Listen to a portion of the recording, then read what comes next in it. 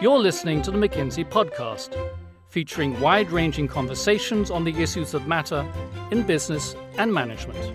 Hello, and welcome to the McKinsey podcast. I'm Diane Brady. Working women have long been accustomed to the idea of a double shift, and working remotely has driven that home. As I was preparing for this interview today, my son needed help with his homework. Another child had a, quote, fiscal emergency at college. There was the dog, the meals to plan, things to do, and of course, like many of you, my day job. And I'm far from alone. Today, we're going to talk about the state of women in corporate America and speak with two co-founders of what is the largest study of women in corporate America. Joining me are Lorena Yee, a senior partner and McKinsey's Chief Diversity and Inclusion Officer. Lorena, welcome. Thank you. And Alexis Krivkovich, senior partner who leads McKinsey's San Francisco office and the company's fintech practice in North America. Alexis, nice to have you here. Thanks for having me. Lorena, let's start with you. Give us a quick roundup of this year's results. It's now in its sixth year. What changed? What changed is how women are experiencing work. And what we find is that we are at a crossroads. And a crossroads, I have to say that last year, this time, I didn't expect us to be on. What we found is that 1 in 4 women are considering stepping out or stepping back from the workplace. And that is a shocking number, 1 in 4. It's millions of women considering this. Now, certainly all of these women haven't acted on that. But the fact that they're considering it is something we've never seen in the previous 6 years of the research. And in fact, in all other years, when we did this research, one of the myths that we, felt that we had busted is that women are leaving at greater rates than men. In fact, what we saw at every company and across all industries and across corporate America was that attrition between men and women were equivalent. But this year, with how COVID has reshaped the workplace, that is actually different. And I think it's really important to note that there are 3 sub-stories in here. It's certainly a working mom story, as you said in your introduction, but that's not exclusively the challenge. We also saw a really acute challenge for senior women, whether they had children or not, and Black women. And so the biggest message here is that we are at this moment, we are a precipice where we may actually lose the gains, the hard-earned gains that we've worked on in corporate America, or we may continue to go down a path where we see more equality in the workplace. I'm curious what's prompting senior women to leave during a time like this. Alexis, what have you found? What we hear and see from senior women is this sense of exhaustion and this feeling of burnout. Like they always have to be on, like the responsibilities have magnified in ways that are really profound, and the lack of boundaries and expectations of when you're in the office, when the office has come to you, has become particularly challenging for them. And this is especially critical because it's not just the senior women themselves that we're worried about. It's the impact they have broadly on diversity and inclusion in their workplace environment. Let's define that for people in terms of what it means to be senior in the context of this study. Sure. So we think about the talent pools in 3 broad categories. We think about early tenure women at the front lines and in individual contributor roles. We think about early management and early leadership. These are often the first management positions or even the second management positions like a senior manager or director level. And then we think about senior leadership. And senior leadership is everything from VP level up through the C-suite and top executive ranks in companies. And the importance of these communities, particularly senior women, is that the proportion of women we have in the pipeline at senior levels is still quite low relative to our aspiration of equity. So we start with 48% women, but by the time we get to the C-suite, we're down to 1 in 5. And we had been making progress in that area, right, Lorena?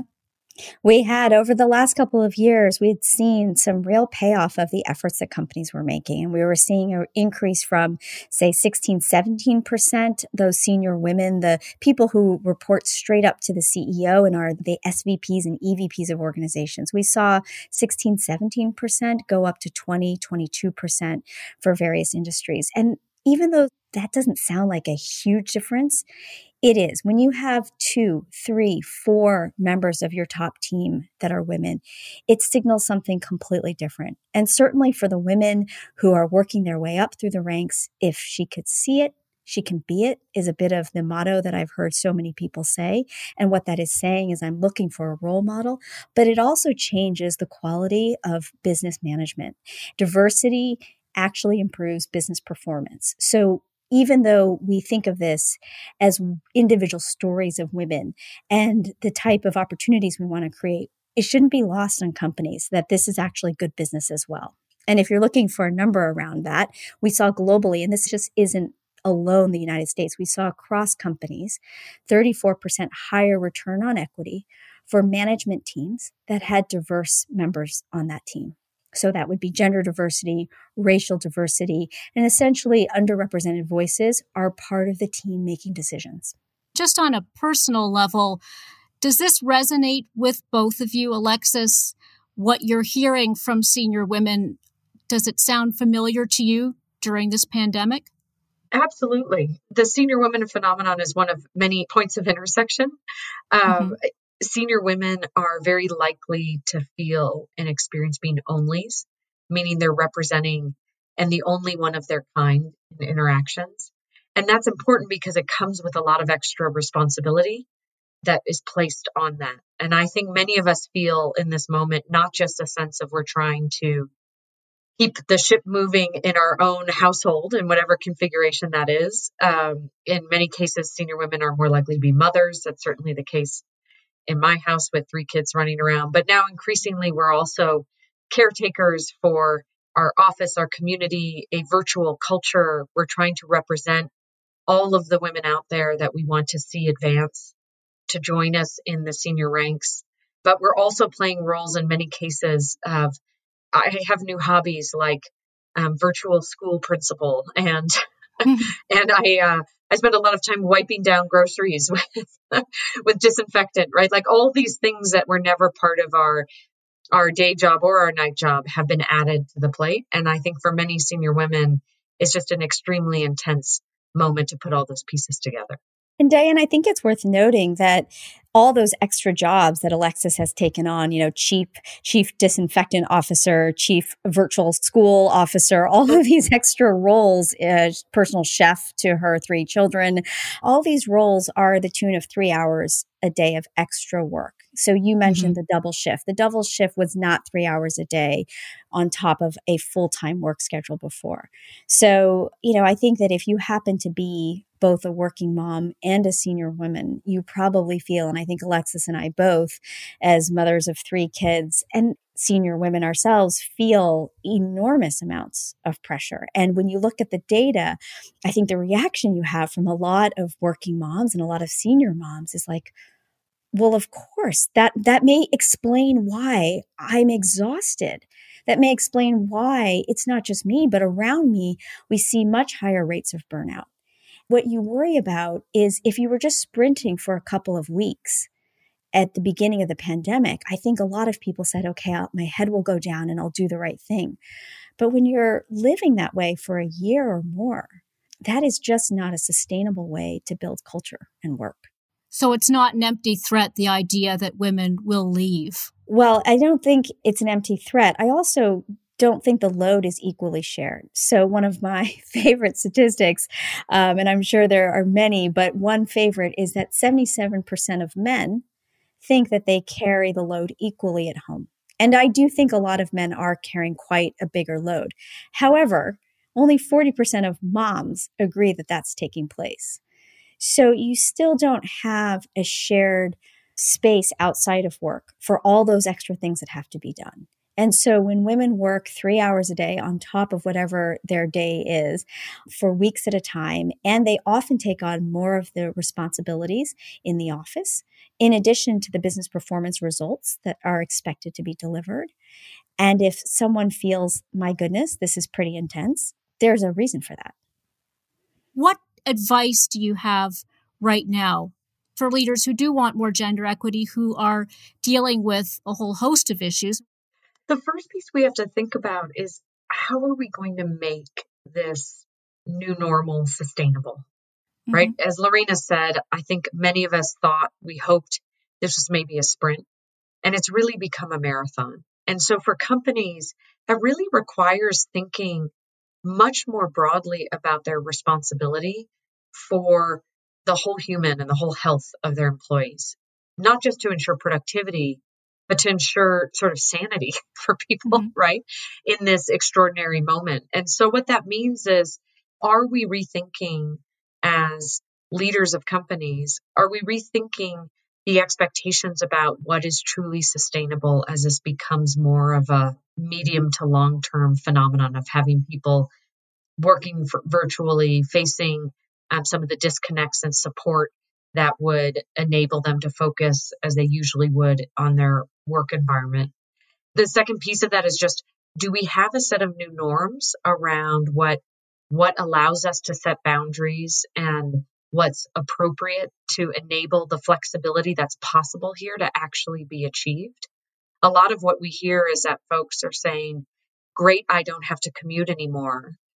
Terrible that in any given moment of any hour of the day across any time zone, you feel you can reach me and I don't feel like I have the control to say yes or no.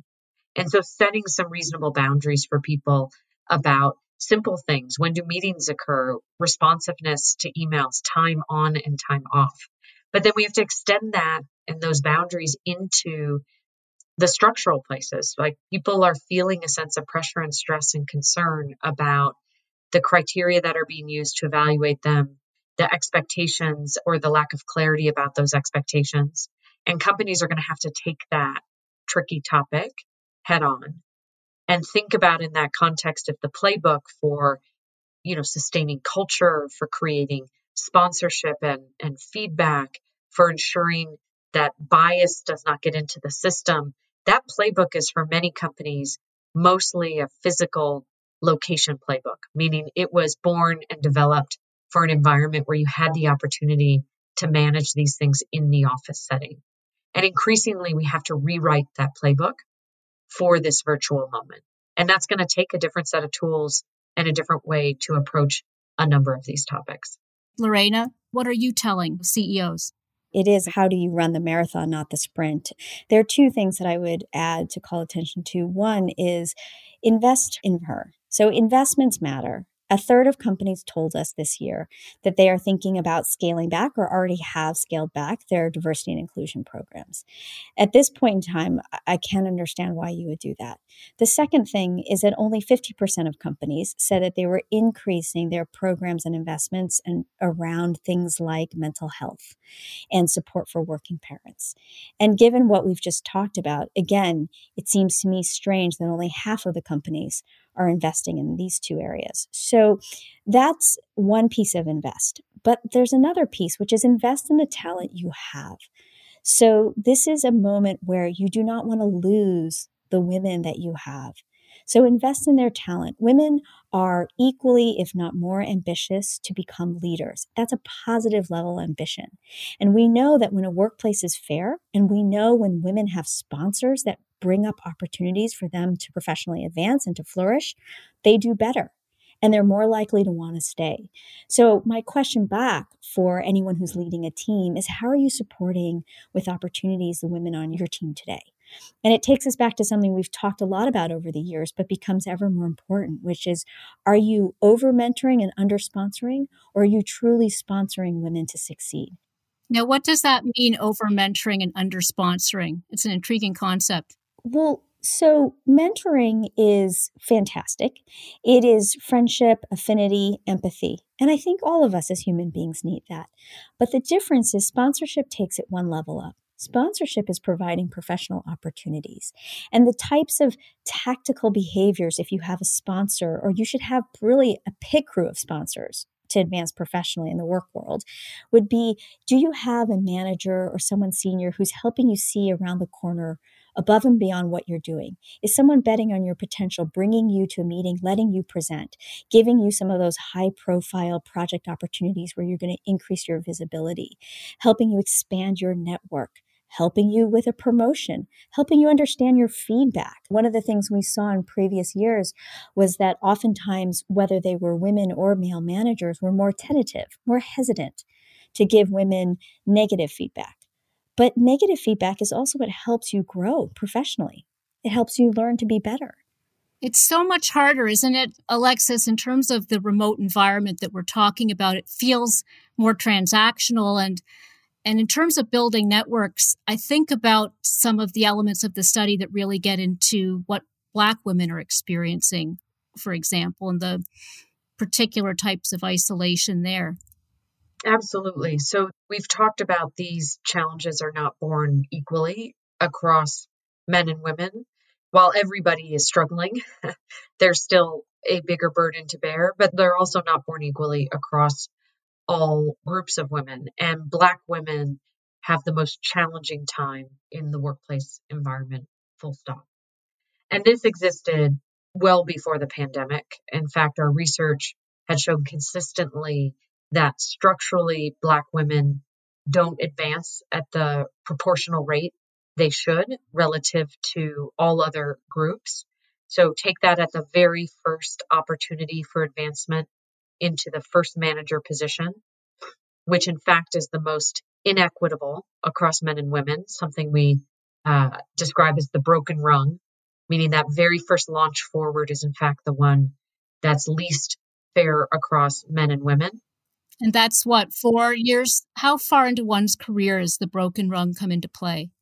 Well, it varies a lot across sectors and particular job roles, but you can imagine for many people, this is, anywhere from 3 to 6 years into their career, right? It's a first chance to go from an individual contributor into a manager role.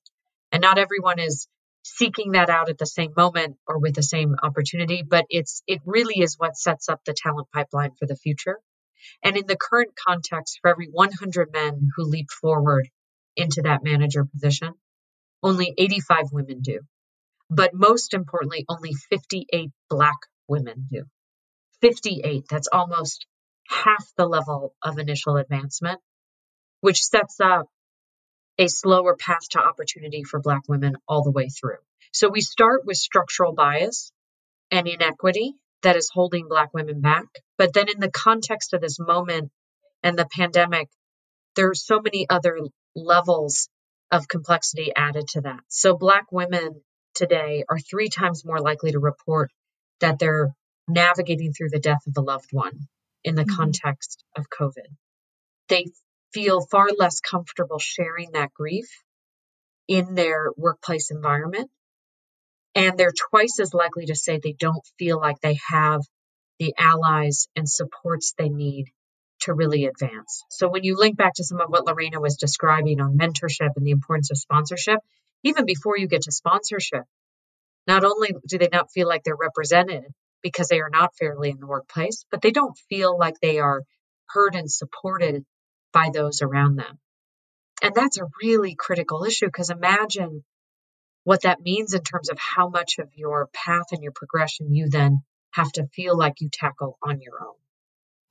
Well, and there are other differences. Lorraine, I know this is something you've thought about a lot yourself. Well, I think the most heart-wrenching story is the lack of equity for Black women, but certainly for other women of color, for women with disabilities, for LGBTQ+, we see that same drop-off of experience, less support, less advancement.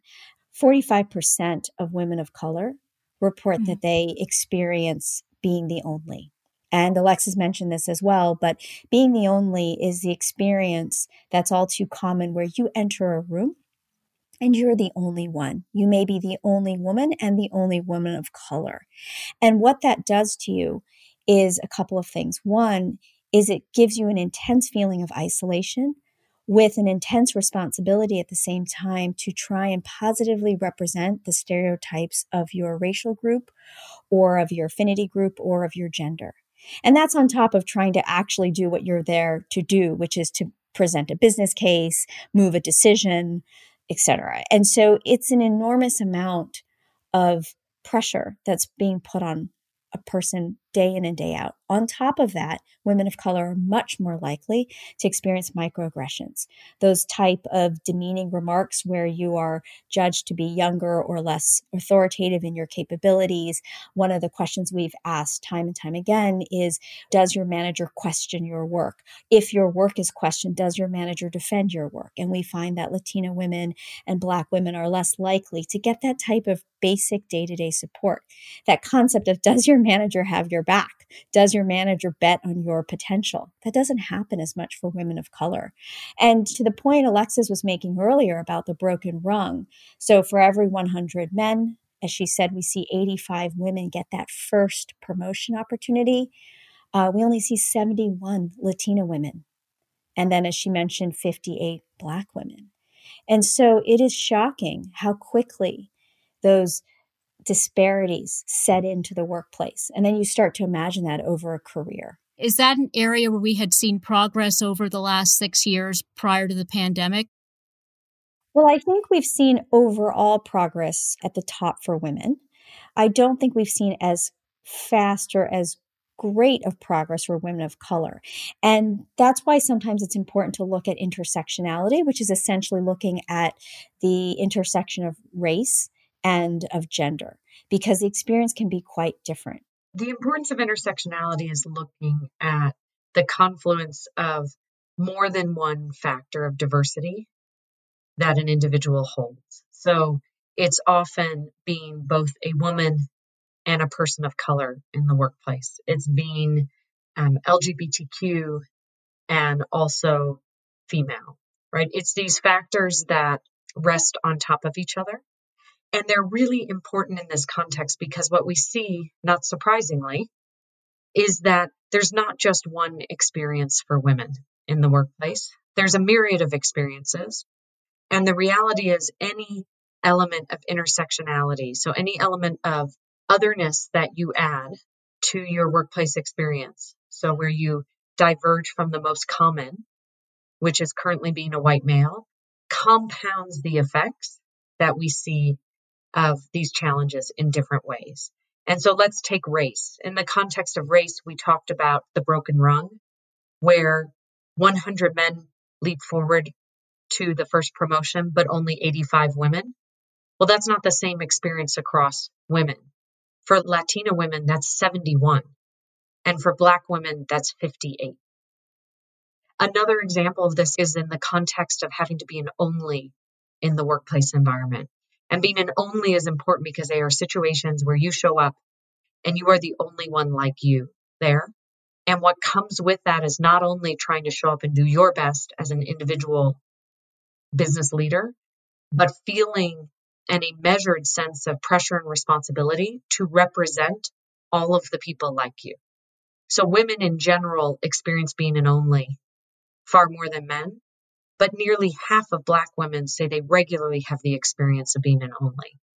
Similarly, for LGBTQ women, these are experiences that are far more frequent, and they bring with them more structural challenge and more friction in the workplace that is real, that translates over time into less opportunity to advance. Lorraine, I want to ask about the genesis of this study. What motivated you to start this? We weren't making any progress. We were stuck. I grew up thinking that things were more equal, like many women, thinking that, okay, maybe it's particularly hard when the kids are little, but as I become more senior, it's going to get easier. And oh, by the way, the women I started with will be right there next to me. And I remember about 10 years ago being really excited to become a partner at McKinsey and realizing that I was oftentimes adding to the diversity just by walking into the room because there were no other women between my clients and even at the firm, or certainly women of color. And so I think the genesis for me on a personal level was, how can we understand this better? Because if we put the facts on the table And if we break it apart in pieces that we can solve, and if we put our business hats on, we can solve anything. Corporate America has the capacity to do better. And so for me, that flashlight, which shines brighter and brighter every year, of being able to see where we are and to be unafraid of that and say, okay, now let's work on what we would do differently. What's working, what's not, and making sure that this is not a seasonal commitment. A lot of companies, when I first started looking at this, it felt like they were doing one and done programs. And that's just not the way cultural transformation works. And so for me, I think it's very personal. I would love to see more gender equity, but I also want to make sure we put a business context instead of solutions around that. And instead of just observing the problem, I want it to be part of the solution. Alexis, what have you learned over this 6 years that this study has been going on? So many things. It's opened my eyes to, and that's even as a woman in leadership who already felt sensitized to many of these experiences. But let me share too. The first thing that struck me was, just as Lorena said, that the sensation we had that something wasn't working right, and something far deeper, unintended, but really structural was at play in creating an unlevel playing field, was at work. And the very first year we did the report, we said, well, gosh, everyone has this sense that this is generational and the time will come, and just wait and be patient. But does the data actually tell us that? And we looked at the data and we ran the numbers and we said, well, how long will it take at this rate to get parity in the C-suite? Like, how long do we have to wait to get to equity? And the answer was 100 years. 100 years. And I thought, okay, my children's children's children, I have 3 daughters. Like, I don't know how long I can live to see this through. But it felt both deeply devastating and really confirming of what so many of us were feeling, which was, this isn't just about your time will come. Something is going wrong and we're not intending it, but it's the outcome we're getting. And we've got to get underneath and dig in to understand what it is so we can fix it. I mean, no one's going to want to wait 3-4 generations to see this solved. And how do you fix perceptions? I mean, do you feel, Lorena, that the perceptions have changed? Even the gatekeepers, especially at those senior levels, do tend to be white men who may not knowingly be sexist, but may not recognize excellence in a form that isn't familiar to themselves. Yeah, I do think we are seeing change. Now, broadly across every company in corporate America, and someone listening to this says, maybe saying, that's not my lived experience. And I would say it is not universal. So we are seeing pockets. We are seeing some companies, some industries track a little bit faster. Those were the bright spots you mentioned. And what I think is very helpful is there wasn't language and data in a way to explain any of this. Before, we weren't talking about onlys. We weren't talking about microaggressions. And certainly academics fully understood that these were cultural barriers, but it wasn't as commonplace in the workplace, in corporate America, to talk about this. And every year there will be a couple of moments where we're sharing our findings with groups of women, and someone will come up to me and say, thank you for putting words and numbers against my experience. Thank you for helping me realize I'm not crazy. This is not just me experiencing it, and also giving me some very tangible things I can do to be a better supporter of other women, or if I'm a male leader, how I can actually bridge that gap between intent and results. And I think it's good that companies are impatient. They're impatient for change. They're impatient for results. That's a healthy tension to have. I think our concern this year is that we may have a significant step backwards, which will make that 100 years all the more elusive. Is there, Alexis, any good that can come out of this in terms of flexibility? At least was one of the things that women did list as being a key component of what they felt was holding them back. How do we turn this into a moment of positive change? Oh, absolutely. The silver lining here is certainly that we have injected into the system a degree of extreme experimentation with flexibility that we've never seen before, nor ever would have thought was possible. I was born out of a humanitarian and health crisis, but what it has created is an experiment that has companies saying, we will never go back. And that's really profound and something that we can capture in a very positive way. And what we mean by we can never go back is 93% of companies are saying we anticipate more flexibility in our workplace environment and allowing people to work from home, sourcing talent from different places than we did in the past. We anticipate less business travel. We anticipate the ability for people to work from different locations. And that's hugely important because the number one thing women stated in the past would make a difference to them in being able to remain competitive and thrive in the workplace was greater flexibility. So if we can solve for this, if we can harness this moment and gain that positive piece out of it while solving for all of the issues right now that sit around it because we're operating in a pandemic, things like a lack of consistent childcare and elder care, the increased workload and stress associated with a health crisis that's happening around us. If we can solve for those elements and ride through them, on the other side, you can imagine unleashing a level of flexibility that really allows women to thrive. Alexis, just talk a little bit about what you've learned that you've adapted in your own behaviors for your career as a leader. The greatest reflection for me has been, how am I myself adapting my personal playbook to meet this moment?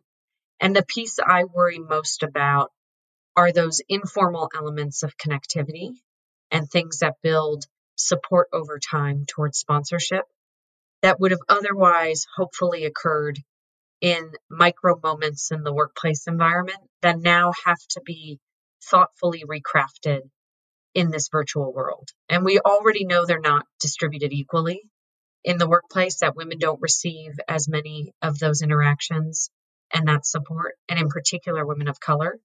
But it's especially at risk in this moment. 63% of employees say they feel they are allies to women of color.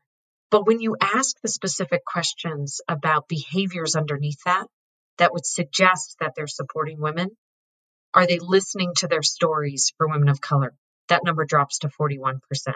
Are they taking a public stand on racial equity? That number drops to 29%. Do they personally mentor or sponsor a woman of color? 10%.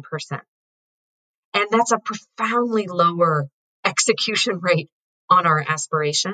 And so for me personally, the biggest reflection has been, how can I make sure in my own actions, I don't just say I want to be these things, but I show up in my daily moments to be those things. And then how do I get those around me, maybe those with less awareness, including male colleagues and others who don't have that shared experience to draw upon, to realize that they too need to ensure that they're actually making those moments happen. Lorena, what about you? I think this concept of work-life balance just has been busted because there are no formal boundaries between work and your personal life when you're working from home.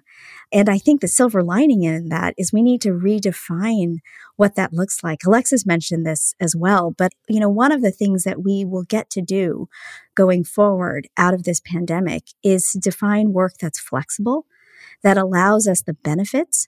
But right now, we're getting all the flexibility without any of the benefits. So I think there is a piece on how do we reconstruct how we work so that life is not a trade-off. You're not sitting there deciding between your job and your children, but that all of that is actually one thing that you're working towards, and that you can be as ambitious as you are in your career aspirations as in your personal and family aspirations. So I hope that's one piece that comes out of what has been an incredibly tough year for so many Americans and so many people around the world in the workforce. The end of a long, long, long day with no boundaries.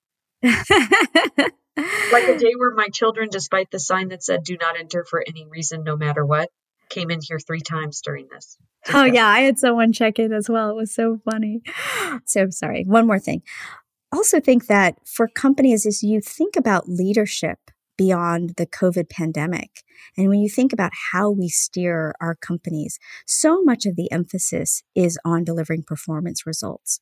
And out of this research, I hope more and more companies are saying, what about also delivering our culture results at the same level? Lorena, Alexis, thank you for joining us. Thank you. Thank you for having us.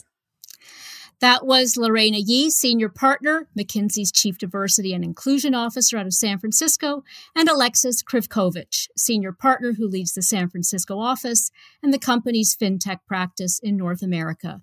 For more information on the Women in the Workplace study, go to mckinsey.com. Thank you for joining us. I'm Diane Brady. You've been listening to the McKinsey podcast. To learn more about McKinsey, our people, and our latest thinking, visit us at mckinsey.com or find us on LinkedIn, Twitter, and Facebook.